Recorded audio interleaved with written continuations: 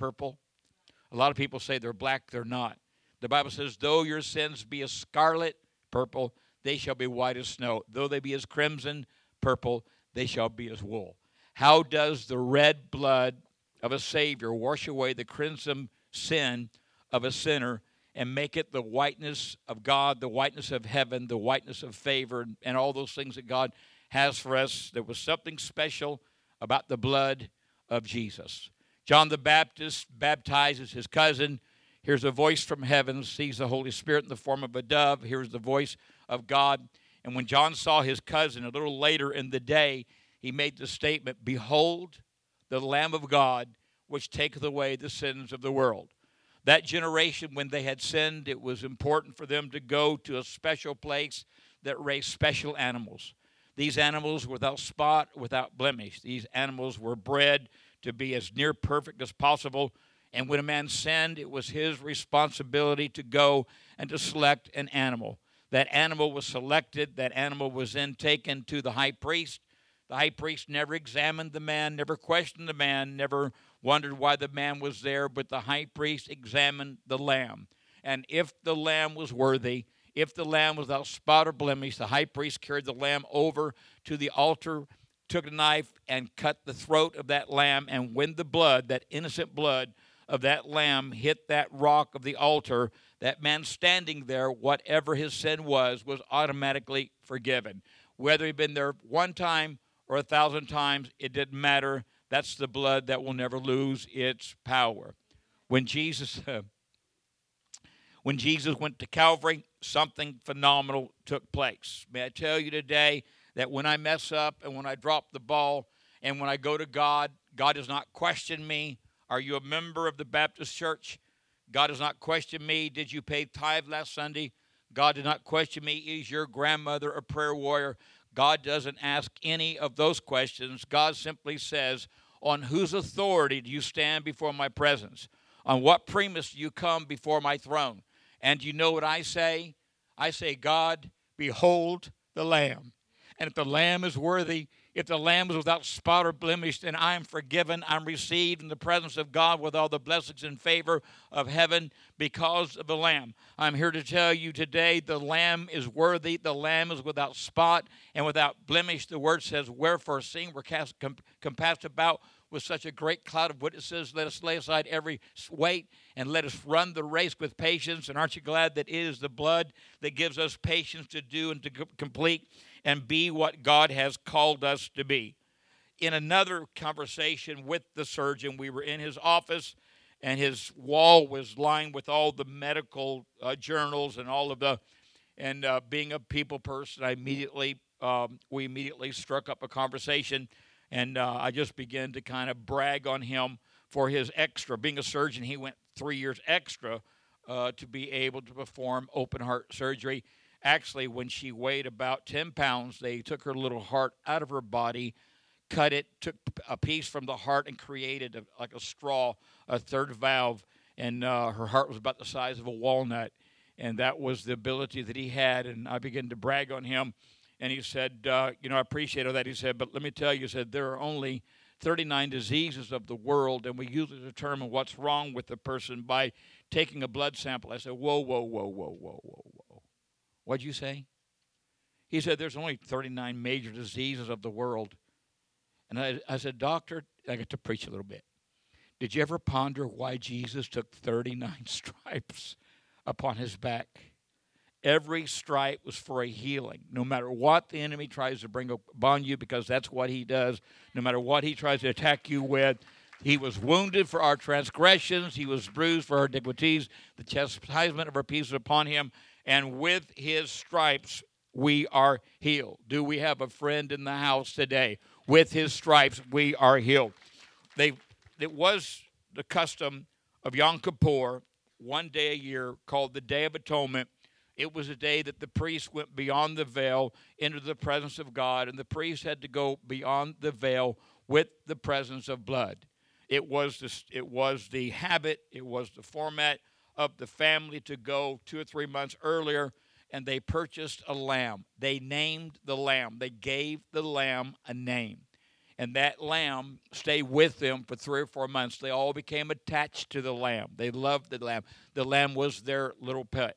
On the day of Yom Kippur, the dad would take a piece of papyrus or a piece of leather, and Dad would write the family name on that piece of papyrus, and then he would tie that name around the neck of that lamb. And when Dad carried that lamb to the priest, the name represented all the family members, all the sins of the past, all the sins of the present, all the sins of the future. And because that family name, that lamb was taken to the altar, the blood was shed, and all the sins of the year were immediately eradicated, immediately forgiven, and it was made brand new, as if it had never happened. At Calvary, Pilate said, write these words, YHWH, which is the Tetragrammaton, the mystical name of God.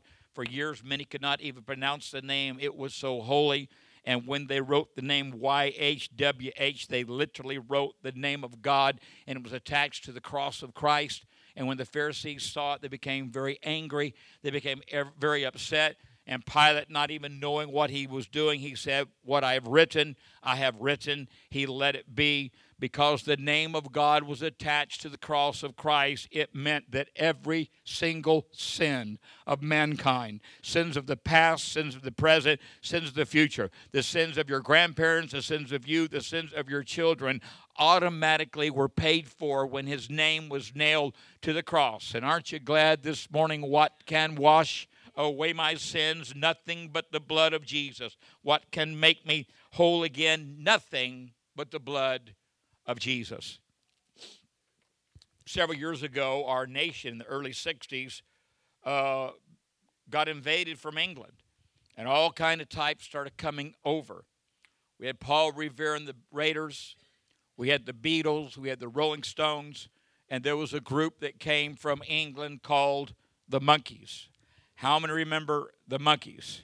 Hey, hey, we're the Monkees. People say we monkey around. We're too busy singing to run anybody down. Their famous song, anybody? Then I saw her face. Now, everybody remembers the Monkees. Well, let me tell you about Mike Nesbitt. Mike Nesbitt was the monkey that wore the beanie. You remember Mike? Mike's mom came to America with the Monkees and created a product called liquid paper. And thank God for liquid paper, that when I aired on my $29 Smith & Corona typewriter that had no spell check, it had no correcto ribbon. When I messed up, I didn't have to throw that page away. I just took that liquid paper and I covered it up, and then I breathed on it, the same ingredients in the Garden of Eden. I breathed on it, and all of a sudden I was allowed to do over. I was allowed to do it again, just as if it had never happened. Don't you thank God for the liquid paper of the blood of Jesus Christ that allows us to do it over, just as if we had never failed, just as if we had never attempted a brand new day, a brand new opportunity, a brand new window. Don't you thank God for second chances, third chances, fourth chances, fifth chances? There was actually a season of almost 4 years that when I traveled before I preached, I sang. I know that's hard for many of you to believe. I actually played the piano, and I remember one of my favorite songs that I always did in the revival. It was a song that says, it reaches to the highest mountain. It flows to the lowest valley. The blood that gives me strength from day to day, it will never lose its power. The second verse says, it soothes my doubts, it calms my fears, and it dries all my tears. The blood that gives me strength from day to day will never lose its power. The artist that wrote that song traveled the nation singing about the blood of Jesus, wrote several other bestsellers, was an incredible author, a credible musician, an incredible man of God. Later in life, in his ministry, he woke up one day to find something desperately wrong with his throat. Couldn't talk like Miss Shaley. It just kept bothering him. Finally went to the doctor. The doctor did an examination and said, I've got some bad news. Your throat has been damaged beyond repair. You'll never sing another note. That musician went home, and he had a room in the house that had a piano where he wrote his songs, where he did his devotions. And he went in that room and shut the door. He said when he shut the door, it became very dark, became very dismal, very, very, very frightening. I believe every lieutenant from hell was there trying to discourage him. say that's what you get for singing for God. You'll never sing a note. Your God has abandoned you. Anybody ever felt those words? Anybody ever felt like that intimidating presence? And he went over the piano and played a chord on the piano. It was actually a B flat for you musicians in the building. Played a chord on the piano, and in a voice barely above a whisper, he felt impressed to sing these words for the very first time. How can I say thanks for all the things you've done for me? Things so undeserved, yet you give your love to prove to me. The voices of a million angels cannot express my gratitude. All that I am and ever hope to be, I owe it all to you. By the time he got to the words, to God be the glory, with his power he has raised me, with his blood he has saved me, to God be the glory. By the time he got to that part in the song, Steve, his voice was healed instantly, and he began to sing. And for 20 years, he continued to travel. And just a few months ago, Andre Crouch went to be with the Lord. And I promise you today, he's singing a new song. He is healed forever. Aren't you glad for the blood that will never lose its power? I remember several years ago, Marcus Lamb sharing a story of someone that he knew. It was a high school student that was raised in the Church of God all of his life, loved the Lord, served God, graduated, went to a very secular university, was being taught the theory of evolution, being taught all the things of the world, all the secular things of the world. And as he went second year of college, he got very discouraged, he got very frustrated, and began to doubt his relationship with God, began to doubt everything he had learned as a child. One afternoon, the school brought in a special professor, an agnostic atheist, and that professor stood before that college crowd that day and made the statement, there are some of you in this crowd that you have put your faith in the blood of Jesus Christ. I'm here to tell you there's no more power in the blood of Jesus Christ than there is in that water in the drinking fountain outside in the hall. That young student, before he knew what he was doing, he was standing at his feet, on his feet, and he was singing at the top of his lungs, there is a fountain filled with blood, drawn from Emmanuel's veins, and sinners plunge beneath that flood lose all their guilty stains. Brother David, by the time he got to the chorus, lose all their guilty stains, dozens of college students were standing, singing with him. They sang so loud and so long, that agnostic professor shut his book, shut his nose, and walked away from that podium. I'm here to tell you this morning the blood of Jesus can cause an alcoholic to drink Dr. Pepper. The blood of Jesus can cause a liar to tell the truth. The blood of Jesus can take someone that's broken and wounded. And right now I take authority over the negative word that my mom received yesterday, that the cancer is back and chemo can't help. I take authority over that cancer, and I tell that cancer that there is still a fountain filled with blood. There's still power in the name of Jesus. There's still a healing in the name of Jesus. And I command her body to come in line with the word of God. I apply the blood to her life, to her spirit, that in Jesus' name, by the power of the blood, she is healed. This morning, I want to take just a moment. If you're here this morning and you're in any area of your life, there's a sickness or a frustration or a hurt or a wound, a negative report, a bad report from a doctor about medicine, about things that are messed up. If you're here this morning, the sound of my voice, and that is happening, I just want you to lift your hand. All of this house, Father, in the name of Jesus, you see every hand. There's sickness, there's hurt, there's wounds. Those are all facts. Facts change. The truth is that there's still a fountain. There's still a favor. There's still a blessing. The stripes are still applied. And this morning I ask you corporately, collectively, and individually to touch every single person within the sound of my voice to bring healing. Allow those eardrums to open. Allow that vision to correct. Allow that sugar diabetes to be gone. Allow those broken limbs that cause pain, let them be eliminated. Every single negative in this room, I apply the blood and I covered and I write, you are healed. And in the blood of Jesus, I write that in their heart, in spirit, in Jesus' name. Satan is the accuser of the brethren. If I could paint you a picture, that picture would be that God is in heaven as the eternal judge. Jesus is at the right hand of the Father as the eternal lawyer. And Satan tries to find God as the eternal accuser. Today, Satan has gone to God with evidence against you. Satan has taken pages from your diary. Satan has taken moments from your life. Satan has taken events in your childhood, in your adulthood. And today, Satan has evidence, and he's presenting it to God to try to disqualify you, to try to wound you, to try to hurt you, to try to beat you up. But before the enemy can give the evidence to God, he has to give it to my lawyer. It's not Johnny Cochran. It's not E.F. Hutton. But I could not afford a lawyer that is powerful enough to stand before God and defend me against the devil. Because I could not afford one, one has been appointed me, and my lawyer's name is Jesus Christ. And when the devil reluctantly hands the evidence against me, against you, to my lawyer simply takes those things that were written against us. My lawyer simply takes that evidence and he places it on his chest and he folds his arms and he gives it back to the devil. The devil gives it to God, and God looks at the devil and said, I don't know what you're trying to pull. I don't know what you're trying to do, but all I see on this evidence is blood. All of the evidence is covered with blood, and therefore there are no sins. There's no judgment. Devil, you leave in the name of Jesus. Jesus, you go and do what I've called you to do, to heal the sick, to raise the dead, to change lives. As a child, I learned to plead it. As I grew more scripturally correct, I now know that we apply it.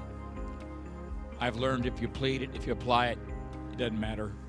It still gets the job done. Aren't you glad this morning for that blood? That will never lose its power. 1 minute before noon, we have touched on the greatest subject in the entire Bible. We have learned that there is no power like the blood of Jesus. No power like the blood of Jesus.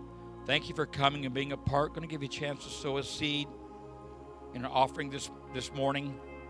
As Gene so adaptly put it, there are many times I've been embarrassed by my gift. I remember we went to a conference, a Tommy Barnett conference, and they were taking up an offering, and they were asking for gifts of $1,000. And there were several hundred that responded. Several went down. And I looked at Ron and I said, I am so frustrated that I don't have $1,000 to sow into this ministry. And, you know, I've learned through the years, it's never been the amount. It's never been the amount. He watched the offering of a wealthy scribe. He watched the offering of the widow. He commented not on the wealthy Pharisee. He commented on the little widow. She's brought all that she's got. I have learned in taking up offerings for 36 years, God does not want all you've got. God does not want your rent, your grocery money, your carpet. He doesn't want any of that. He just wants you to make an effort to give a little extra. And if you're embarrassed today that your gift is simply change, if you're embarrassed today that your gift is simply $1, or $5, I want to tell you something. God has not given us the spirit of fear, which in the Greek is the word intimidation. Don't you ever be intimidated by sowing a little. Don't you ever be intimidated by feeling, well, this is not really a significant offering. If it's significant to you, hello. And there are times when I cash in my quarters to buy gas. I have a friend in the building. Change is significant to me. Therefore, it's significant to God. And when you take your change, when you take your offering, I want you to break out of the mold and do something you haven't done. Just take a leap of faith. Just take Gene did not mention yesterday that someone gave him almost $1,000 worth of clothes. He didn't mention that blessing either. But you cannot outgive God. Someone said, well, I want Gene's blessing. Well, God's got your blessing too. He had a blessing for Jacob and a blessing for Esau. And Jacob wanted Esau's blessing, and it wasn't all that great of a blessing. Don't want Gene's blessing. Want your blessing. Okay? And if you're going to reap a crop, I was telling Gene yesterday that what you sow, you reap. If you sow apples, you reap apples. If you sow a smile, you reap a smile. If you sow marijuana, you reap marijuana. Those who've been with me, you know the rest of that story. But it's God that orchestrated the seed. And when you get your seed in the ground and it's watered by the word of God, and that means that tomorrow, Tuesday, Wednesday, you remind God, God, I really need a window to open. And God, I promise you, you give me more, I'll give more. Have you made that vow to God? If you Pastor Ron talked about tithing on your check. We tithe on our gross. We just feel like I would rather have God bless my gross than God bless my net. You have a friend in the house. So we tithe on our gross, and we open every door for God to bless. And he's so good. He's so faithful. He's so consistent. It's scary. Someone shared with me today, they sold what they thought was all the money they had and looked in their wallet and had a $50 bill. How crazy is that? How crazy is that? You say, well, you shouldn't tell stories like that. Yeah, I want your faith to grow. I want you to get jealous. There, maybe not. How about zealous? I want you to be zealous towards your blessing. I want God to open you up a window. But let me tell you something, farmer. If you don't have any seed in the ground, it's real tough to gather a crop. Just a thought, just a possibility. If you need an offering envelope, lift your hand, and Pastor Todd and Brother David will serve you with an offering. As Pastor Rhonda mentioned, Wednesday night, celebrate recovery. Just a great time of fellowship. Just a great time of getting together and going into the Beatitudes. Powerful. One of the most powerful sermons that he ever preached, the Sermon on the Mount. And sow an hour of your life and see what God does the rest of your week. Something powerful about going to church in the middle of the week. Just something. I love the fellowship. I love the camaraderie. And I also want to make you aware, guys, every other Saturday we have a blast in the kitchen. It's not spiritual, but it's weird. The conversations always wind up in the spiritual. We got so deep last week. We were talking about a pre-Adamic race, and it was a lot of fun, and I love stuff like that because that's something really you can't preach or teach because it is kind of heavy. But every guy, no guys only, no girls allowed. Unless you come drag, then you can come. But no girls allowed, guys only, every other. So it won't be this Saturday. It will be next Saturday. I beseech you. I implore you. I encourage you. I beg you. I threaten you. I intimidate you. I manipulate you. You get the point? To vote. Vote. Vote. I looked somewhere on Facebook. They printed how many votes were won just by one vote, just one, like where thousands voted. It was crazy. It was crazy. Does your vote make a difference? Absolutely. I saw someone say if you don't vote, it doesn't give you the right to gripe. Maybe if we vote, it gives us the right to brag. Just a thought, just a possibility. At the conclusion of the service, you can bring your seed and plant it in these containers. We take your right hand.